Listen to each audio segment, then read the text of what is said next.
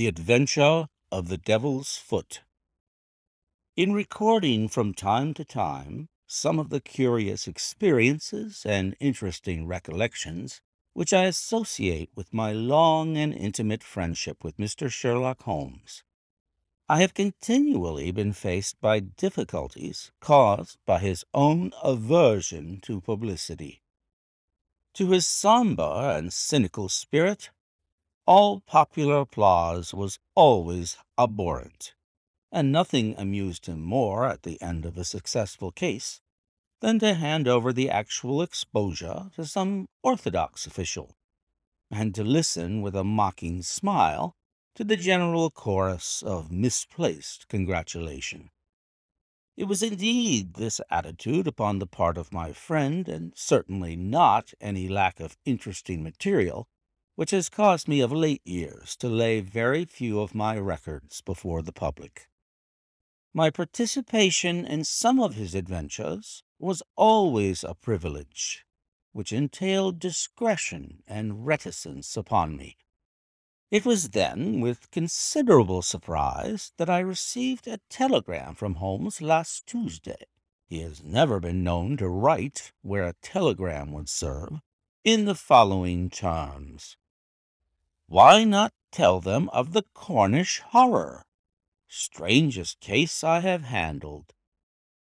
I have no idea what backward sweep of memory had brought the matter fresh to his mind, or what freak had caused him to desire that I should recount it. But I hasten, before another cancelling telegram may arrive, to hunt out the notes which give me the exact details of the case, and to lay the narrative before my readers. It was then in the spring of the year 1897 that Holmes's iron constitution showed some symptoms of giving way in the face of constant hard work of a most exacting kind, aggravated perhaps by occasional indiscretions of his own. In March of that year, Dr. Moore Agar of Harley Street, whose dramatic introduction to Holmes I may some day recount, gave positive injunctions that the famous private agent lay aside all his cases and surrender himself to complete rest if he wished to avert an absolute breakdown. The state of his health was not a matter in which he himself took the faintest interest, for his mental detachment was absolute. But he was induced at last, on the threat of being permanently disqualified from work, to give himself a complete change of scene and air. Thus it was that in the early spring of that year we found ourselves together in a small cottage near Poldhu Bay, at the further extremity of the Cornish peninsula. It was a singular spot, and one peculiarly well suited to the grim humor of my patient. From the windows of our little whitewashed house, which stood high upon a grassy headland, we looked down upon the whole sinister semicircle of Mounts Bay, that old death-trap of sailing vessels, with its fringe of black cliffs and surge-swept reefs, on which innumerable seamen have met their end. With a northerly breeze it lies placid and sheltered, inviting the storm-tossed craft to tack into it for rest and protection. Then came the sudden swirl round of the wind, the blistering gale from the southwest, the dragging anchor, the lee shore, and the last battle in the creaming breakers. The wise mariner stands far out from that evil place. On the land side our surroundings were as sombre as on the sea. It was a country of rolling moors, lonely and dun-colored, with an occasional church tower to mark the site of some old-world village. In every direction upon these moors there were traces of some vanished race which had passed utterly away, and left as its sole record strange monuments of stone, irregular mounds which contained the burned ashes of the dead, and curious earthworks which hinted at prehistoric strife. The glamour and mystery of the place, with its sinister atmosphere of forgotten nations, appealed to the imagination of my friend, and he spent much of his time in long walks and solitary meditations upon the moor. The ancient Cornish language had also arrested his attention, and he had, I remember, conceived the idea that it was akin to the Chaldean, and had been largely derived from the Phoenician traders in tin. He had received a consignment of books upon philology, and was settling down to develop this thesis, when suddenly, to my sorrow and to his unfeigned delight, we found ourselves, even in that land of dreams, plunged into a problem at our very doors, which was more intense, more engrossing, and infinitely more mysterious than any of those which had driven us from London. Our simple life and peaceful, healthy routine were violently interrupted, and we were precipitated into the midst of a series of events which caused the utmost excitement not only in Cornwall, but throughout the whole west of England. Many of my readers may retain some recollection of what was called at the time the Cornish horror, though a most imperfect account of the matter reached the London press. Now, after 13 years, I will give the true details of this inconceivable affair to the public. I have said that scattered towers marked the villages which dotted this part of Cornwall. The nearest of these was the hamlet of Tredannick Wallace, where the cottages of a couple of hundred inhabitants clustered round an ancient moss-grown church. The vicar of the parish, Mr. Roundhay, was something of an archaeologist, and as such Holmes had made his acquaintance. He was a middle-aged man, portly and affable, with a considerable fund of local lore. At his invitation we had taken tea at the vicarage, and had come to know also Mr. Mortimer Tregennis, an independent gentleman, who increased the clergyman's scant resources by taking rooms in his large, straggling house. The vicar, being a bachelor, was glad to come to such an arrangement, though he had little in common with his lodger, who was a thin, dark, spectacled man, with a stoop which gave the impression of actual physical deformity. I remember that during our short visit we found the vicar garrulous, but his lodger strangely reticent, a sad-faced, introspective man, sitting with averted eyes, brooding, apparently, upon his own affairs. These were the two men who entered abruptly into our little sitting-room on Tuesday, March the 16th, shortly after our breakfast hour, as we were smoking together, preparatory to our daily excursion upon the moors. "Mr. Holmes," said the vicar in an agitated voice, "the most extraordinary and tragic affair has occurred during the night. It is the most unheard-of business. We can only regard it as a special providence that you should chance to be here at the time, for in all England you are the one man we need." I glared at the intrusive vicar with no very friendly eyes, but Holmes took his pipe from his lips and sat up in his chair like an old hound who hears the view halloo. He waved his hand to the sofa, and our palpitating visitor, with his agitated companion, sat side by side upon it. Mr. Mortimer Tregennis was more self-contained than the clergyman, but the twitching of his thin hands and the brightness of his dark eyes showed that they shared a common emotion. "Shall I speak or you?" he asked of the vicar.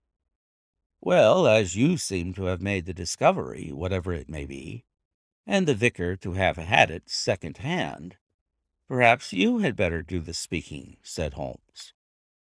I glanced at the hastily clad clergyman with the formally dressed lodger seated beside him, and was amused at the surprise which Holmes's simple deduction had brought to their faces.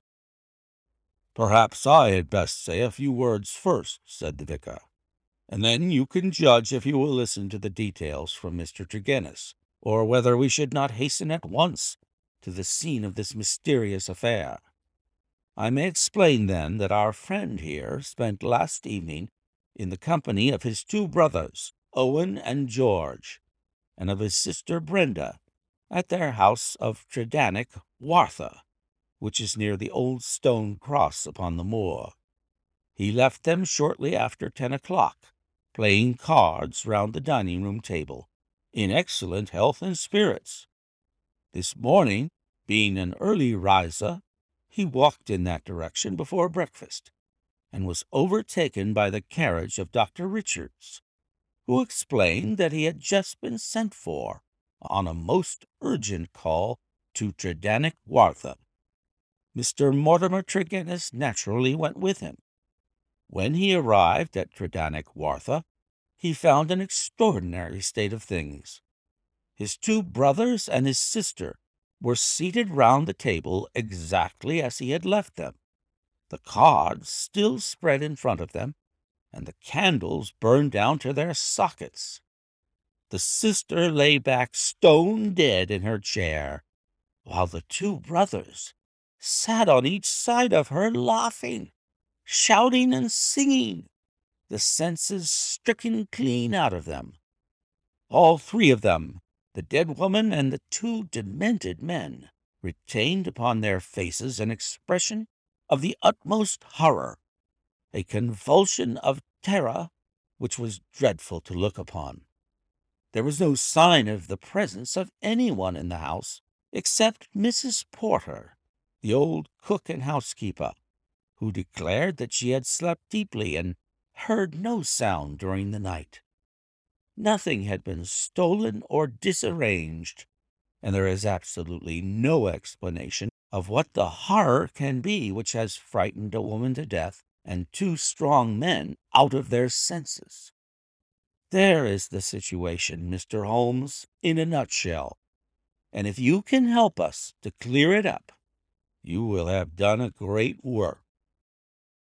I had hoped that in some way I could coax my companion back into the quiet which had been the object of our journey, but one glance at his intense face and contracted eyebrows told me how vain was now the expectation. He sat for some little time in silence, absorbed in the strange drama which had broken in upon our peace. "I will look into this matter," he said at last. "On the face of it, it would appear to be a case of a very exceptional nature. Have you been there yourself, Mr. Roundhay?" "No, Mr. Holmes. Mr. Tregennis brought back the account to the vicarage, and I at once hurried over with him to consult you." "How far is it to the house where this singular tragedy occurred?" "About a mile inland."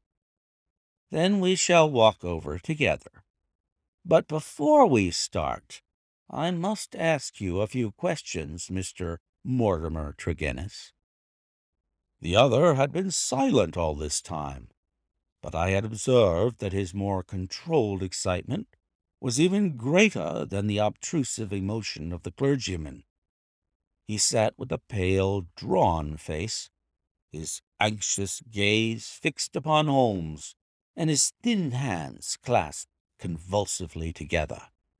His pale lips quivered as he listened to the dreadful experience which had befallen his family, and his dark eyes seemed to reflect something of the horror of the scene. "Ask what you like, Mr. Holmes," said he eagerly. "It is a bad thing to speak of, but I will answer you the truth." "Tell me about last night." "Well, Mr. Holmes, I supped there, as the vicar has said, and my elder brother George proposed a game of whist afterwards. We sat down about 9 o'clock. It was 10:15 when I moved to go. I left them all round the table, as merry as could be. Who let you out?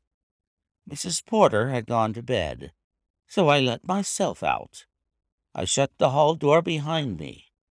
The window of the room in which they sat was closed, but the blind was not drawn down. There was no change in door or window this morning, or any reason to think that any stranger had been to the house. Yet there they sat, driven clean mad with terror, and Brenda lying dead of fright, with her head hanging over the arm of the chair. I'll never get the sight of that room out of my mind so long as I live. The facts as you state them are certainly most remarkable, said Holmes. I take it that you have no theory yourself which can in any way account for them? It's devilish, Mr. Holmes, devilish, cried Mortimer Tregennis. It is not of this world. Something has come into that room which has dashed the light of reason from their minds. What human contrivance could do that? I fear, said Holmes, that if the matter is beyond humanity, it is certainly beyond me. Yet we must exhaust all natural explanations before we fall back upon such a theory as this. As for yourself, Mr. Tregennis, I take it you were divided in some way from your family, since they lived together and you had rooms apart.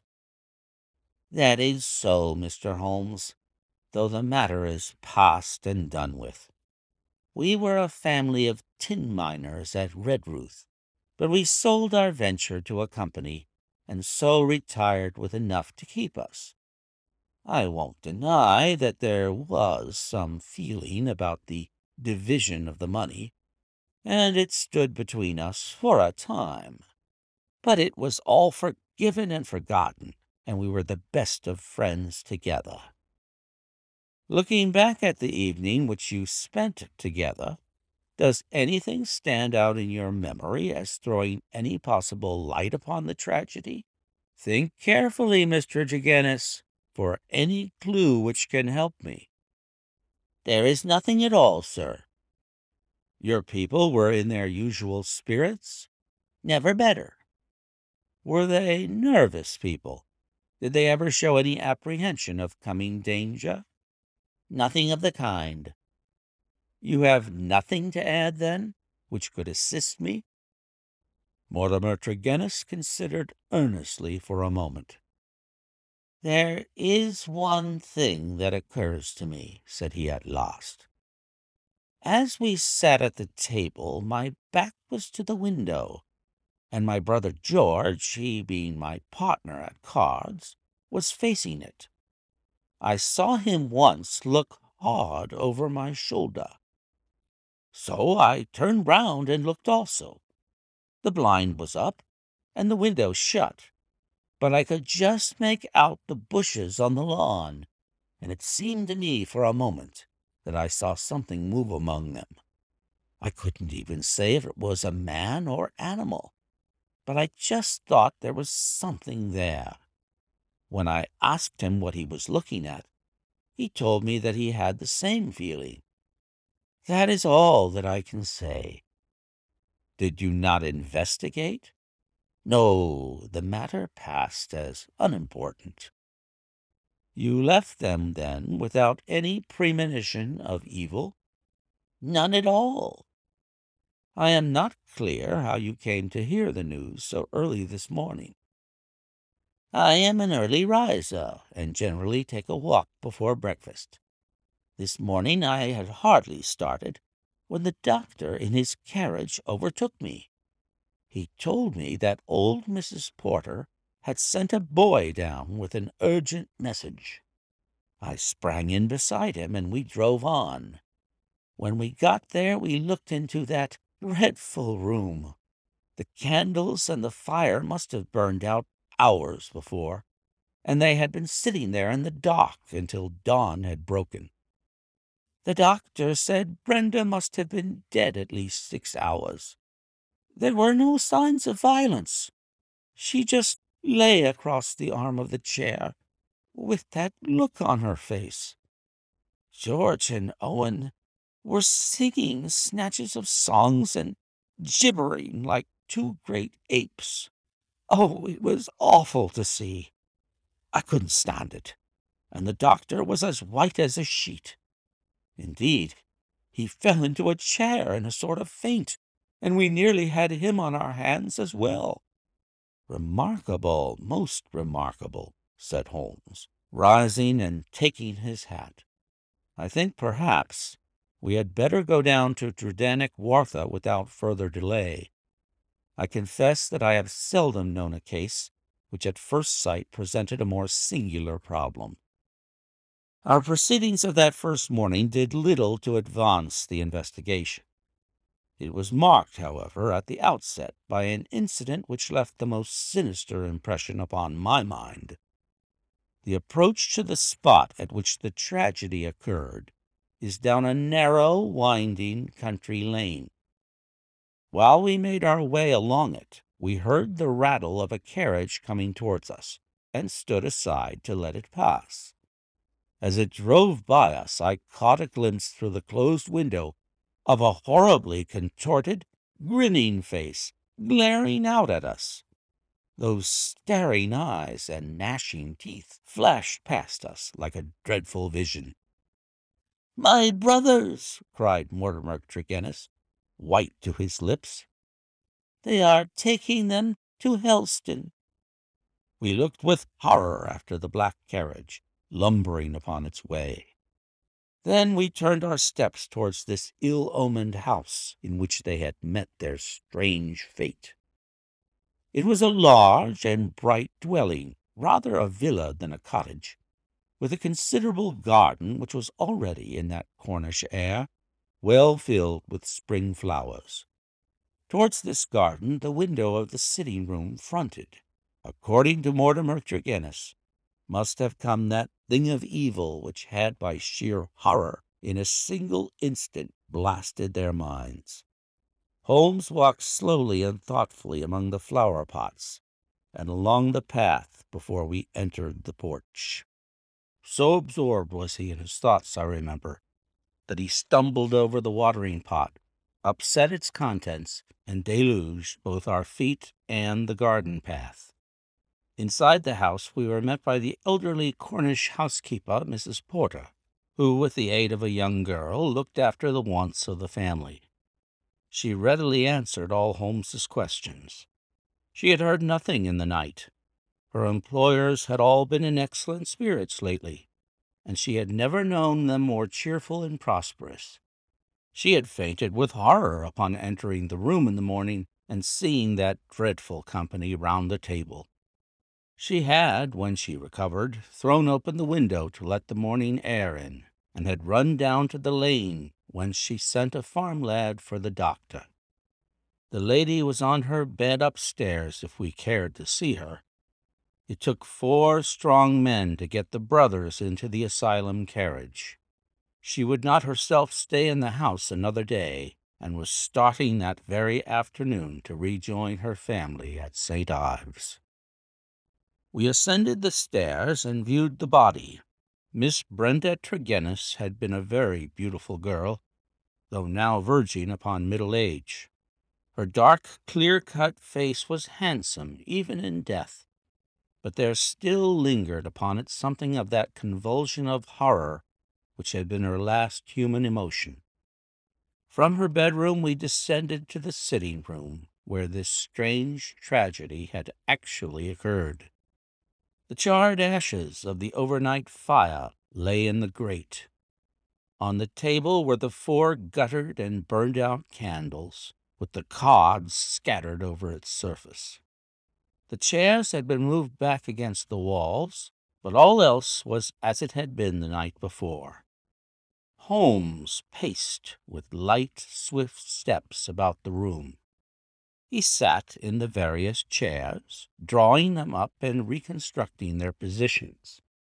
He tested how much of the garden was visible. He examined the floor, the ceiling, and the fireplace. But never once did I see that sudden brightening of his eyes and tightening of his lips, which would have told me that he saw some gleam of light in this utter darkness. "Why a fire?" he asked once. Had they always a fire in this small room on a spring evening? Mortimer Tregennis explained that the night was cold and damp. For that reason, after his arrival, the fire was lit. "What are you going to do now, Mr. Holmes?" he asked. My friend smiled and laid his hand upon my arm. "I think, Watson, that I shall resume that course of tobacco poisoning which you have so often and so justly condemned," said he. "With your permission, gentlemen, we will now return to our cottage, for I am not aware that any new factor is likely to come to our notice here. I will turn the facts over in my mind, Mr. Tregennis, and should anything occur to me, I will certainly communicate with you and the vicar. In the meantime, I wish you both good morning." It was not until long after we were back in Poldhu Cottage that Holmes broke his complete and absorbed silence. He sat coiled in his armchair, his haggard and ascetic face hardly visible amid the blue swirl of his tobacco smoke, his black brows drawn down, his forehead contracted, his eyes vacant and far away. Finally he laid down his pipe and sprang to his feet. "It won't do, Watson," said he with a laugh. "Let us walk along the cliffs together and search for flint arrows. We are more likely to find them than clues to this problem. To let the brain work without sufficient material is like racing an engine. It racks itself to pieces. The sea air, sunshine, and patience, Watson. All else will come. Now let us calmly define our position, Watson," he continued as we skirted the cliffs together. "Let us get a firm grip of the very little which we do know, so that when fresh facts arise we may be ready to fit them into their places. I take it, in the first place, that neither of us is prepared to admit diabolical intrusions into the affairs of men. Let us begin by ruling that entirely out of our minds. Very good. There remain three persons who have been grievously stricken by some conscious or unconscious human agency. That is firm ground. Now, when did this occur? Evidently, assuming his narrative to be true, it was immediately after Mr. Mortimer Tregennis had left the room. That is a very important point. The presumption is that it was within a few minutes afterwards. The cards still lay upon the table. It was already past their usual hour for bed, yet they had not changed their position or pushed back their chairs. I repeat, then, that the occurrence was immediately after his departure, and not later than 11 o'clock last night. Our next obvious step is to check, so far as we can, the movements of Mortimer Tregennis after he left the room. In this there is no difficulty, and they seem to be above suspicion. Knowing my methods as you do, you were, of course, conscious of the somewhat clumsy water-pot expedient by which I obtained a clearer impress of his foot than might otherwise have been possible. The wet sandy path took it admirably. Last night was also wet, you will remember, and it was not difficult, having obtained a sample print, to pick out his track among others and to follow his movements. He appears to have walked away swiftly in the direction of the vicarage. If, then, Mortimer Tregennis disappeared from the scene, and yet some outside person affected the card players, how can we reconstruct that person? and how was such an impression of horror conveyed? Mrs. Porter may be eliminated. She is evidently harmless. Is there any evidence that someone crept up to the garden window and in some manner produced so terrific an effect that he drove those who saw it out of their senses? The only suggestion in this direction comes from Mortimer Tregennis himself, who says that his brother spoke about some movement in the garden. That is certainly remarkable, as the night was rainy, cloudy, and dark. Anyone who had the design to alarm these people would be compelled to place his very face against the glass before he could be seen. There is a 3-foot flower border outside this window, but no indication of a footmark. It is difficult to imagine, then, how an outsider could have made so terrible an impression upon the company, nor have we found any possible motive for so strange and elaborate an attempt. You perceive our difficulties, Watson? They are only too clear, I answered with conviction. And yet, with a little more material, we may prove that they are not insurmountable, said Holmes. I fancy that among your extensive archives, Watson, you may find some which were nearly as obscure. Meanwhile, we shall put the case aside until more accurate data are available, and devote the rest of our morning to the pursuit of Neolithic man. I may have commented upon my friend's power of mental detachment, but never have I wondered at it more than upon that spring morning in Cornwall, when for 2 hours he discoursed upon kilts, arrowheads, and shards, as lightly as if no sinister mystery were waiting for his solution. It was not until we had returned in the afternoon to our cottage that we found a visitor awaiting us, who soon brought our minds back to the matter in hand. Neither of us needed to be told who that visitor was. The huge body, the craggy and deeply seamed face, with the fierce eyes and hawk-like nose, the grizzled hair which nearly brushed our cottage ceiling, the beard, golden at the fringes and white near the lips, save for the nicotine stain from his perpetual cigar, all these were as well known in London as in Africa, and could only be associated with the tremendous personality of Dr. Leon Sterndale, the great lion hunter and explorer. We had heard of his presence in the district and had once or twice caught sight of his tall figure upon the moorland paths. He made no advances to us, however, nor would we have dreamed of doing so to him, as it was well known that it was his love of seclusion which caused him to spend the greater part of the intervals between his journeys in a small bungalow buried in the lonely wood of Beecham Arians. Here, amid his books and his maps, he lived an absolutely lonely life, attending to his own simple wants and paying little apparent heed to the affairs of his neighbors. It was a surprise to me, therefore, to hear him asking Holmes in an eager voice whether he had made any advance in his reconstruction of this mysterious episode. "The county police are utterly at fault," said he, "but perhaps your wider experience has suggested some conceivable explanation. My only claim to being taken into your confidence is that during my many residences here, I have come to know this family of Tregennis very well. Indeed, upon my Cornish mother's side I could call them cousins, and their strange fate has naturally been a great shock to me. I may tell you that I had got as far as Plymouth upon my way to Africa, but the news reached me this morning, and I came straight back again to help in the inquiry." Holmes raised his eyebrows. "Did you lose your boat through it?" "I will take the next." "Dear me, that is friendship indeed." I tell you they were relatives. Quite so. Cousins of your mother.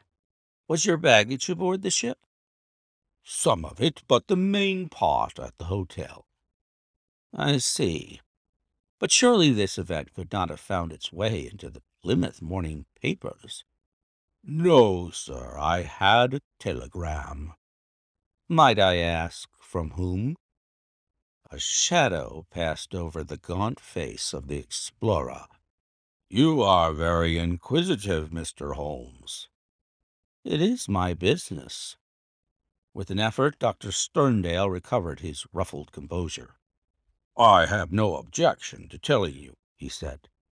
It was Mr. Roundhay, the vicar, who sent me the telegram which recalled me.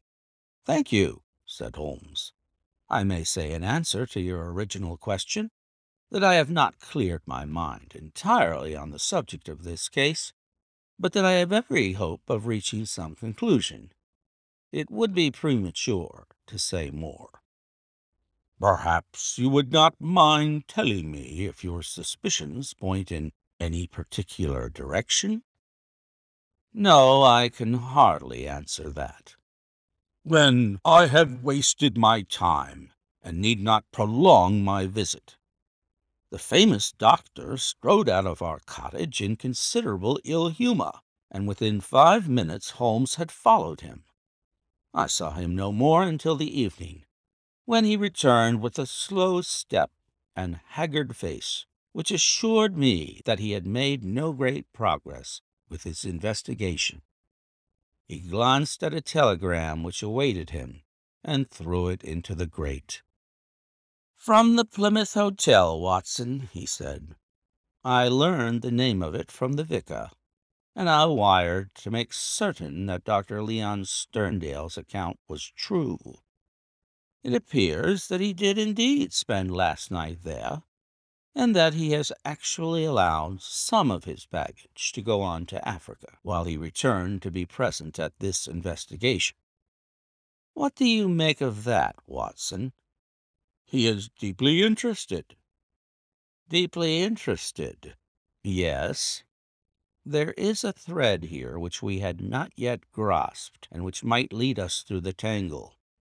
Cheer up, Watson, for I am very sure that our material has not yet all come to hand. When it does, we may soon leave our difficulties behind us."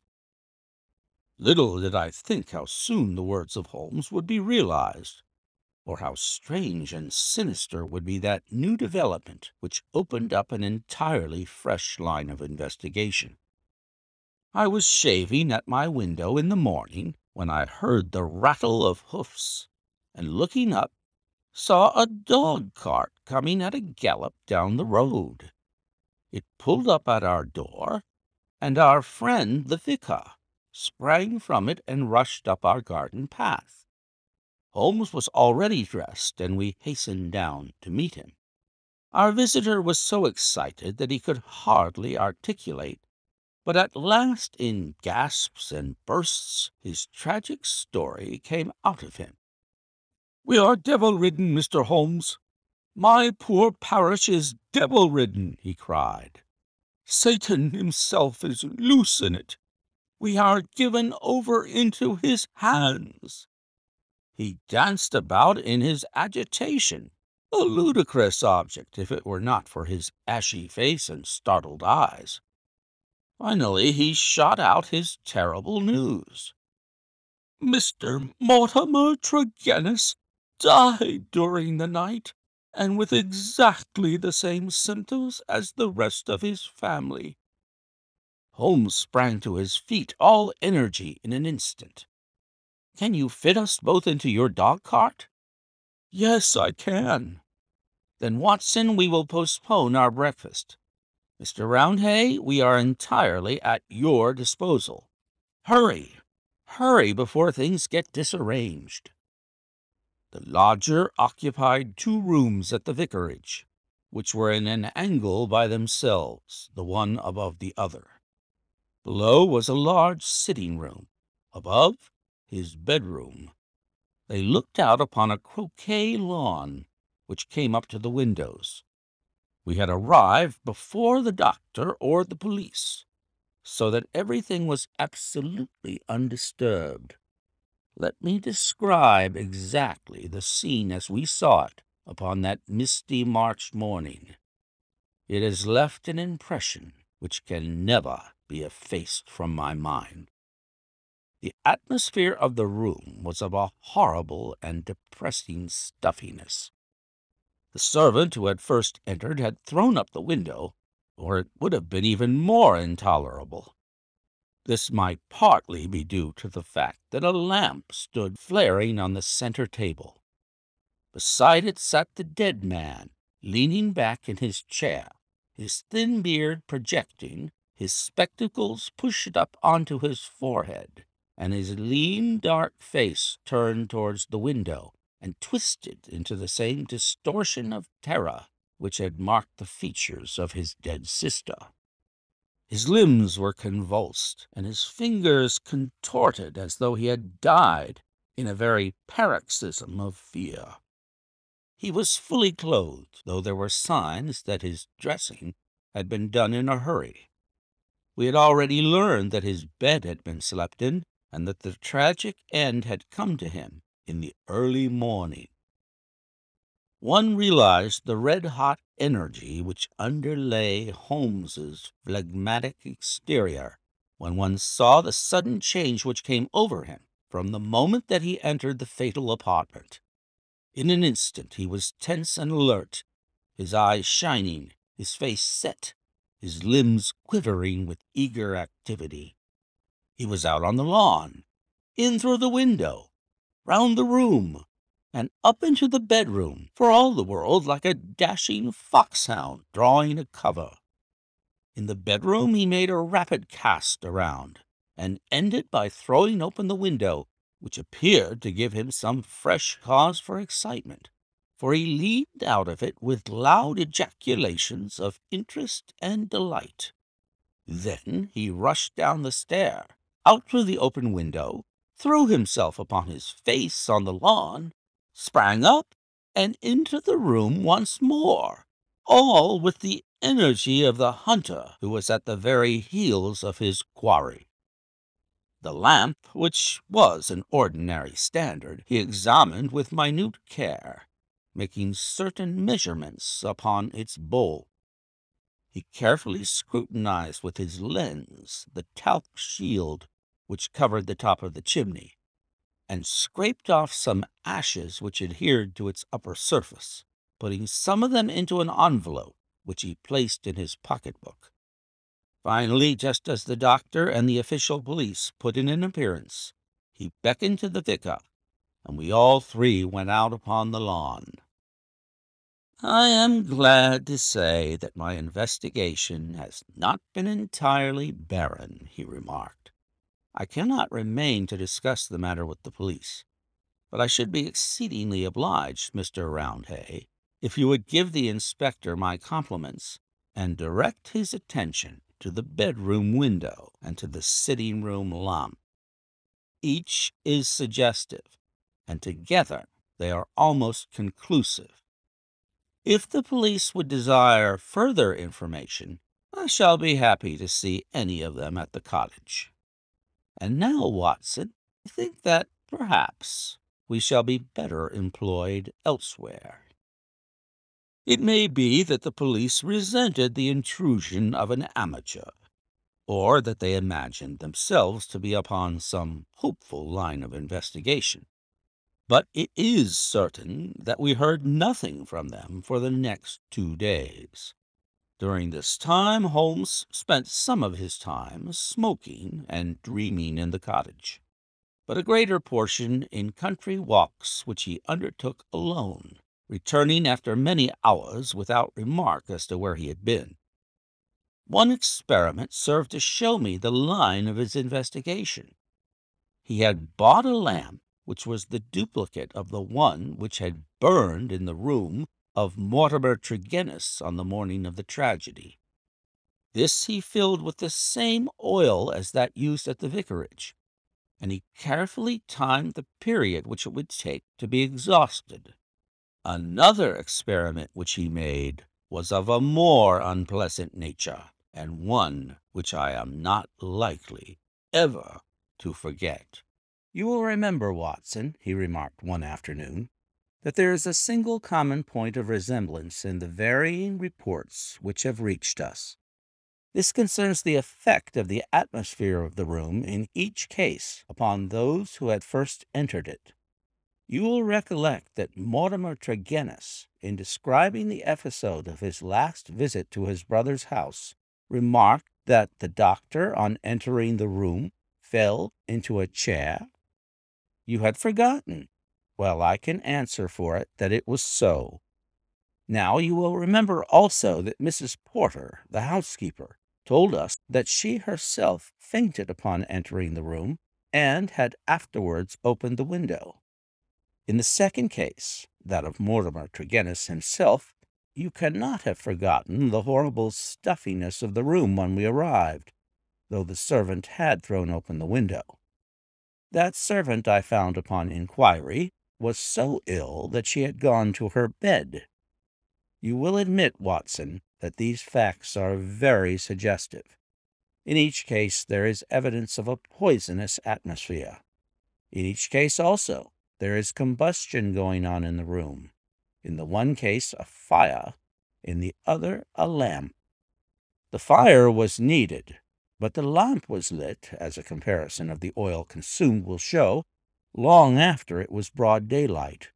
Why?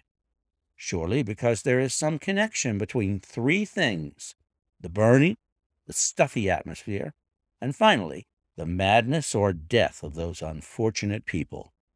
That is clear, is it not? It would appear so. At least we may accept it as a working hypothesis. We will suppose, then, that something was burned in each case which produced an atmosphere causing strange toxic effects. Very good. In the first instance, that of the Tregennis family, this substance was placed in the fire. Now the window was shut, but the fire would naturally carry fumes to some extent up the chimney. Hence one would expect the effects of the poison to be less than in the second case, where there was less escape for the vapor. The result seems to indicate that it was so, since in the first case only the woman, who had presumably the more sensitive organism, was killed, the others exhibiting that temporary or permanent lunacy which is evidently the first effect of the drug. In the second case the result was complete. The facts, therefore, seem to bear out the theory of a poison which worked by combustion. With this train of reasoning in my head, I naturally looked about in Mortimer Tregennis's room to find some remains of this substance. The obvious place to look was the talc shelf, or smoke guard of the lamp. There, sure enough, I perceived a number of flaky ashes, and round the edges a fringe of brownish powder, which had not yet been consumed. Half of this I took, as you saw, and I placed it in an envelope. Why half, Holmes? It is not for me, my dear Watson, to stand in the way of the official police force. I leave them all the evidence which I found. The poison still remained upon the talc, had they the wit to find it. Now, Watson, we will light our lamp. We will, however, take the precaution to open our window to avoid the premature decease of two deserving members of society. And you will seat yourself near that open window in an armchair, unless, like a sensible man, you determine to have nothing to do with the affair. Oh, you will see it out, will you? I thought I knew my Watson. This chair I will place opposite yours, so that we may be the same distance from the poison, and face to face. The door we will leave ajar. Each is now in a position to watch the other, and to bring the experiment to an end should the symptoms seem alarming. Is that all clear? Well, then, I take our powder, or what remains of it, from the envelope, and I lay it above the burning lamp. So. Now, Watson, let us sit down and await developments. They were not long in coming. I had hardly settled in my chair before I was conscious of a thick, musky odor, subtle and nauseous. At the very first whiff of it, my brain and my imagination were beyond all control. A thick, black cloud swirled before my eyes, and my mind told me that in this cloud, unseen as yet, but about to spring out upon my appalled senses, lurked all that was vaguely horrible, all that was monstrous and inconceivably wicked in the universe. Vague shapes swirled and swam amid the dark cloud bank, each a menace and a warning of something coming, the advent of some unspeakable dweller upon the threshold, whose very shadow would blast my soul. A freezing horror took possession of me. I felt that my hair was rising, that my eyes were protruding, that my mouth was opened, and my tongue like leather. The turmoil within my brain was such that something must surely snap.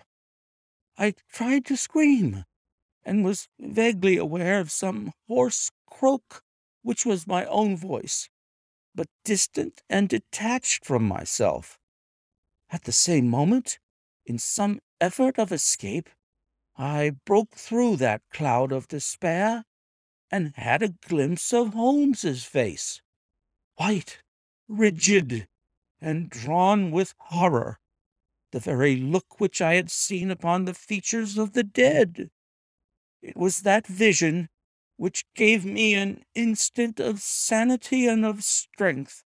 I dashed from my chair, threw my arms round Holmes, and together we lurched through the door, and an instant afterwards had thrown ourselves down upon the grass plot, and were lying side by side, conscious only of the glorious sunshine which was bursting its way through the hellish cloud of terror which had girt us in.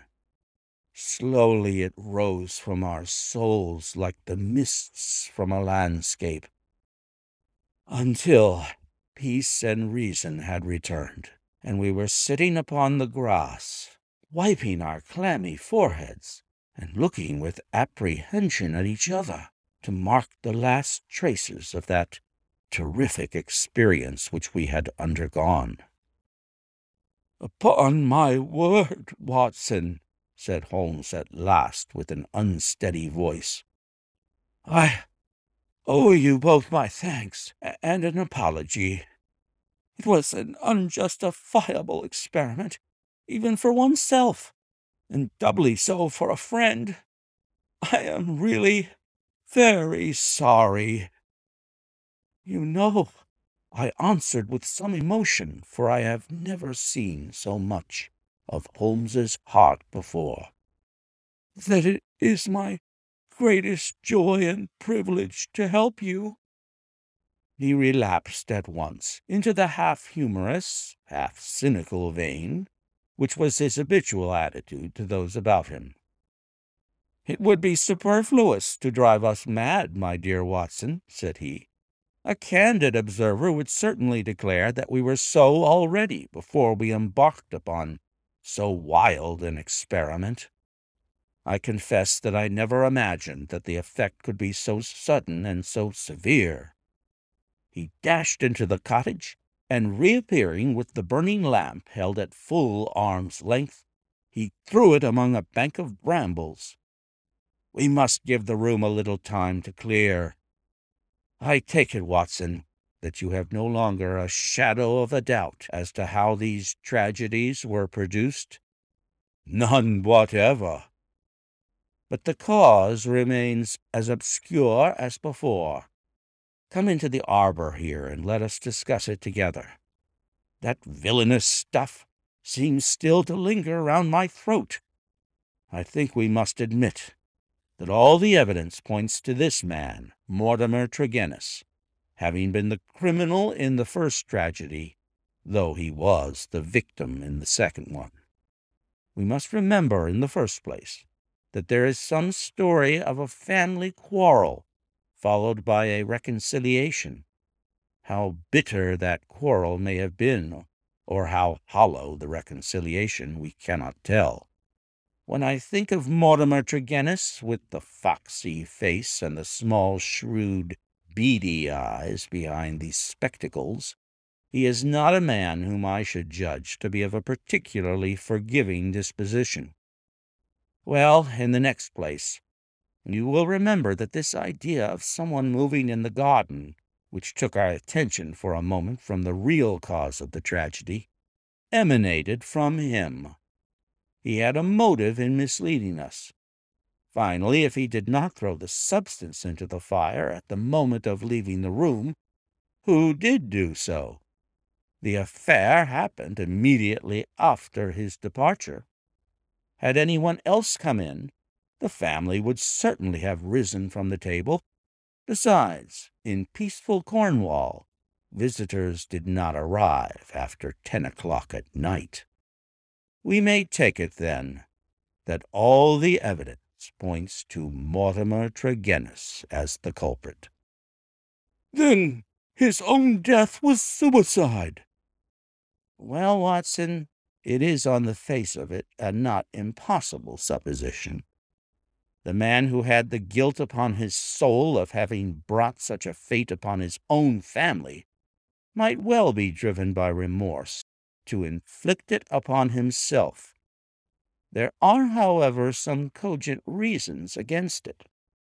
Fortunately, there is one man in England who knows all about it, and I have made arrangements by which we shall hear the facts this afternoon from his own lips. Ah, he is a little before his time. Perhaps you would kindly step this way, Dr. Leon Sterndale. We have been conducting a chemical experiment indoors, which has left our little room hardly fit for the reception of so distinguished a visitor. I had heard the click of the garden gate, and now the majestic figure of the great African explorer appeared upon the path. He turned in some surprise towards the rustic arbor in which we sat. "You sent for me, Mr. Holmes. I had your note about an hour ago, and I have come, though I really do not know why I should obey your summons."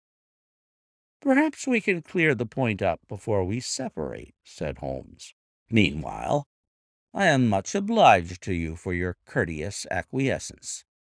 You will excuse this informal reception in the open air, but my friend Watson and I have nearly furnished an additional chapter to what the papers call the Cornish horror, and we prefer a clear atmosphere for the present. Perhaps, since the matters which we have to discuss will affect you personally in a very intimate fashion, it is as well that we should talk where there can be no eavesdropping." The explorer took his cigar from his lips and gazed sternly at my companion. "I am at a loss to know, sir," he said, "what you can have to speak about, which affects me personally in a very intimate fashion." "The killing of Mortimer Tregennis," said Holmes. For a moment I wished that I were armed. Sterndale's fierce face turned to a dusky red. His eyes glared, and the knotted, passionate veins started out in his forehead, while he sprang forward with clenched hands towards my companion. Then he stopped, and with a violent effort he resumed a cold, rigid calmness, which was perhaps more suggestive of danger than his hot-headed outburst. "I have lived so long among savages and beyond the law," said he, "that I have got into the way of being a law to myself. You would do well, Mr. Holmes, not to forget it, for I have no desire to do you an injury." "Nor have I any desire to do you an injury, Dr. Sterndale. Surely the clearest proof of it is that, knowing what I know, I have sent for you and not for the police." Sterndale sat down with a gasp, overawed for, perhaps, the first time in his adventurous life. There was a calm assurance of power in Holmes's manner which could not be withstood. Our visitor stammered for a moment, his great hands opening and shutting in his agitation. "What do you mean?" he asked at last. "If this is bluff upon your part, Mr. Holmes, you have chosen a bad man for your experiment. Let us have no more beating about the bush. What do you mean?" "I will tell you," said Holmes, "and the reason why I tell you is that I hope frankness may beget frankness. What my next step may be will depend entirely upon the nature of your own defense." "My defense?" "Yes, sir." "My defense against what?" "Against the charge of killing Mortimer Tregennis." Sterndale mopped his forehead with his handkerchief. "Upon my word, you are getting on," said he. "Do all your successes depend upon this prodigious power of bluff?" "The bluff," said Holmes sternly, "is upon your side, Dr. Leon Sterndale, and not upon mine. As a proof, I will tell you some of the facts upon which my conclusions are based. Of your return from Plymouth, allowing much of your property to go on to Africa, I will say nothing save that it first informed me that you were one of the factors which had to be taken into account in reconstructing this drama. "I came back." I have heard your reasons and regard them as unconvincing and inadequate. We will pass that. You came down here to ask me whom I suspected. I refused to answer you. You then went to the vicarage, waiting outside it for some time, and finally returned to your cottage. "How do you know that?" I followed you." "I saw no one." "That is what you may expect to see when I follow you. You spent a restless night at your cottage, and you formed certain plans, which in the early morning you proceeded to put into execution. Leaving your door just as day was breaking, you filled your pocket with some reddish gravel that was lying heaped beside your gate." Sterndale gave a violent start and looked at Holmes in amazement. You then walked swiftly for the mile which separated you from the vicarage. You were wearing, I may remark, the same pair of ribbed tennis shoes which are at present moment upon your feet. At the vicarage you passed through the orchard and the side hedge, coming out under the window of the loggia Tregennis. It was now daylight, but the household was not yet stirring. You drew up some of the gravel from your pocket, and you threw it up at the window above you. Sterndale sprang to his feet. "I believe that you are the devil himself," he cried. Holmes smiled at the compliment. It took 2 or possibly 3 handfuls before the loggia came to the window. You beckoned him to come down. He dressed hurriedly and descended to his sitting-room. You entered by the window. There was an interview, a short one, during which you walked up and down the room. Then you passed out and closed the window, standing on the lawn outside, smoking a cigar and watching what occurred.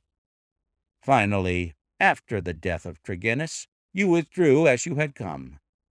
Now, Dr. Sterndale, how do you justify such conduct, and what were the motives for your actions? If you prevaricate or trifle with me, I give you my assurance that the matter will pass out of my hands forever." Our visitor's face had turned ashen gray as he listened to the words of his accuser. Now he sat for some time in thought, with his face sunk in his hands. Then, with a sudden impulsive gesture, he plucked a photograph from his breast pocket and threw it on the rustic table before us. "That is why I have done it," said he. It showed the bust and face of a very beautiful woman. Holmes stooped over it. "Brenda Tregennis," said he. "Yes, Brenda Tregennis," repeated our visitor. "For years I have loved her. For years she has loved me. There is the secret of that Cornish seclusion which people have marveled at. It has brought me close to the one thing on earth that was dear to me. I could not marry her, for I have a wife who has left me for years, and yet whom, by the deplorable laws of England, I could not divorce. For years Brenda waited. For years I waited. And this is what we have waited for." A terrible sob shook his great frame. "And this is what we have waited for." A terrible sob shook his great frame, and he clutched his throat under his brindled beard. Then, with an effort, he mastered himself and spoke on. "The vicar knew. He was in our confidence. He would tell you that she was an angel upon earth. That was why he telegraphed to me, and I returned. What was my baggage or Africa to me when I learned that such a fate had come upon my darling? There you have the missing clue to my action, Mr. Holmes." "Proceed," said my friend. Dr. Sterndale drew from his pocket a paper packet and laid it upon the table. On the outside was written, "Radix Pedis Diaboli," with a red poison label beneath it. He pushed it towards me. "I understand that you are a doctor, sir. Have you ever heard of this preparation?" "Devil's foot root." "No, I have never heard of it."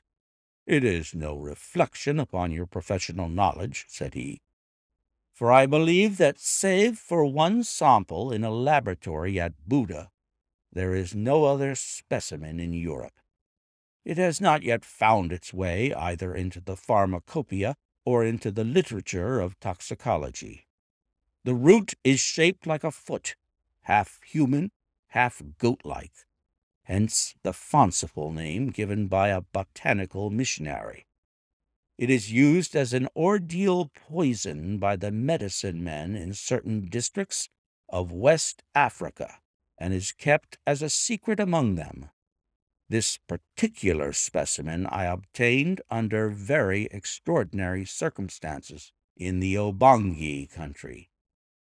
He opened the paper as he spoke, and disclosed a heap of reddish-brown, snuff-like powder. "Well, sir?" asked Holmes sternly. "I am about to tell you, Mr. Holmes, all that actually occurred, for you already know so much that it is clearly to my interest that you should know all. I have already explained the relationship in which I stood to the Tregennis family. For the sake of the sister, I was friendly with the brothers.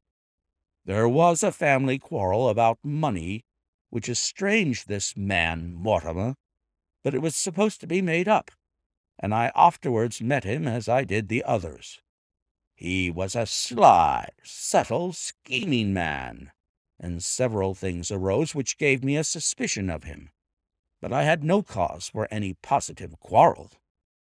One day, only a couple of weeks ago, he came down to my cottage, and I showed him some of my African curiosities. Among other things, I exhibited this powder, and I told him of its strange properties, how it stimulates those brain centers which control the emotion of fear, and how either madness or death is the fate of the unhappy native who is subjected to the ordeal by the priest of his tribe. I told him also how powerless European science would be to detect it. How he took it I cannot say, for I never left the room, but there is no doubt that it was then, while I was opening cabinets and stooping to boxes, that he managed to abstract some of the devil's foot root. I well remember how he plied me with questions as to the amount and the time that was needed for its effect, but I little dreamed that he could have a personal reason for asking. I thought no more of the matter until the vicar's telegram reached me at Plymouth. This villain had thought that I would be at sea before the news could reach me, and that I should be lost for years in Africa. But I returned at once. Of course, I could not listen to the details without feeling assured that my poison had been used. I came round to see you on the chance that some other explanation had suggested itself to you, but there could be none. I was convinced that Mortimer Tregennis was the murderer, that for the sake of money, and with the idea, perhaps, that if the other members of his family were all insane, he would be the sole guardian of their joint property, he had used the devil's foot powder upon them, driven two of them out of their senses, and killed his sister Brenda, the one human being whom I have ever loved, or who has ever loved me. There was his crime. What was to be his punishment? Should I appeal to the law? Where were my proofs? I knew that the facts were true, but could I help to make a jury of countrymen believe so fantastic a story? I might, or I might not. But I could not afford to fail. My soul cried out for revenge. I have said to you once before, Mr. Holmes, that I have spent much of my life outside the law, and that I have come at last to be a law to myself. So it was even now.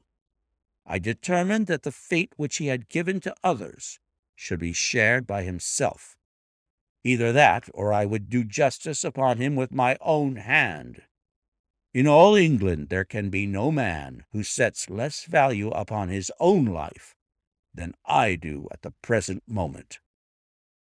Now I have told you all. You have yourself supplied the rest.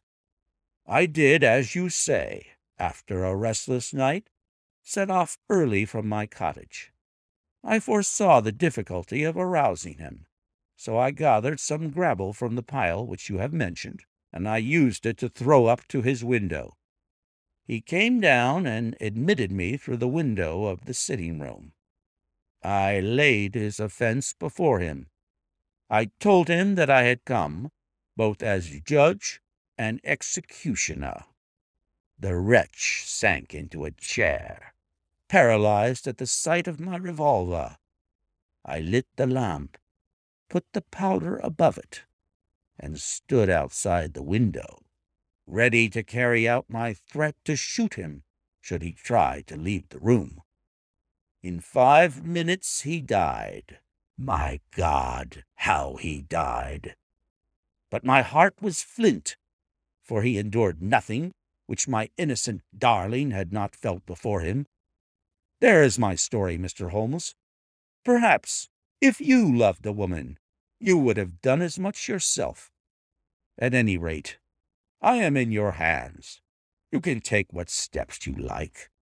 As I have already said, there is no man living who can fear death less than I do.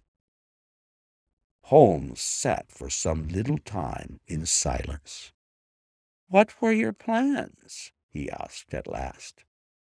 "I had intended to bury myself in Central Africa. My work there is but half finished." "Go and do the other half," said Holmes. "I, at least, am not prepared to prevent you." Dr. Sterndale raised his giant figure, bowed gravely, and walked from the arbor. Holmes lit his pipe and handed me his pouch. "Some fumes which are not poisonous would be a welcome change," said he. "I think you must agree, Watson, that it is not a case in which we are called upon to interfere. Our investigation has been independent, and our action shall be so also. You would not denounce the man?" "Certainly not," I answered. "I have never loved, Watson, but if I did, and if the woman I loved had met such an end, I might act even as our lawless lion hunter has done. Who knows? Well, Watson, I will not offend your intelligence by explaining what is obvious. The gravel upon the window sill was, of course, the starting point of my research. It was unlike anything in the vicarage garden. Only when my attention had been drawn to Dr. Sterndale and his cottage did I find its counterpart. The lamp shining in broad daylight, and the remains of powder upon the shield were successive links in a fairly obvious chain. And now, my dear Watson, I think we may dismiss the matter from our mind and go back with a clear conscience to the study of those Chaldean roots which are surely to be traced in the Cornish branch of the great Celtic speech. End of story. And thanks for listening.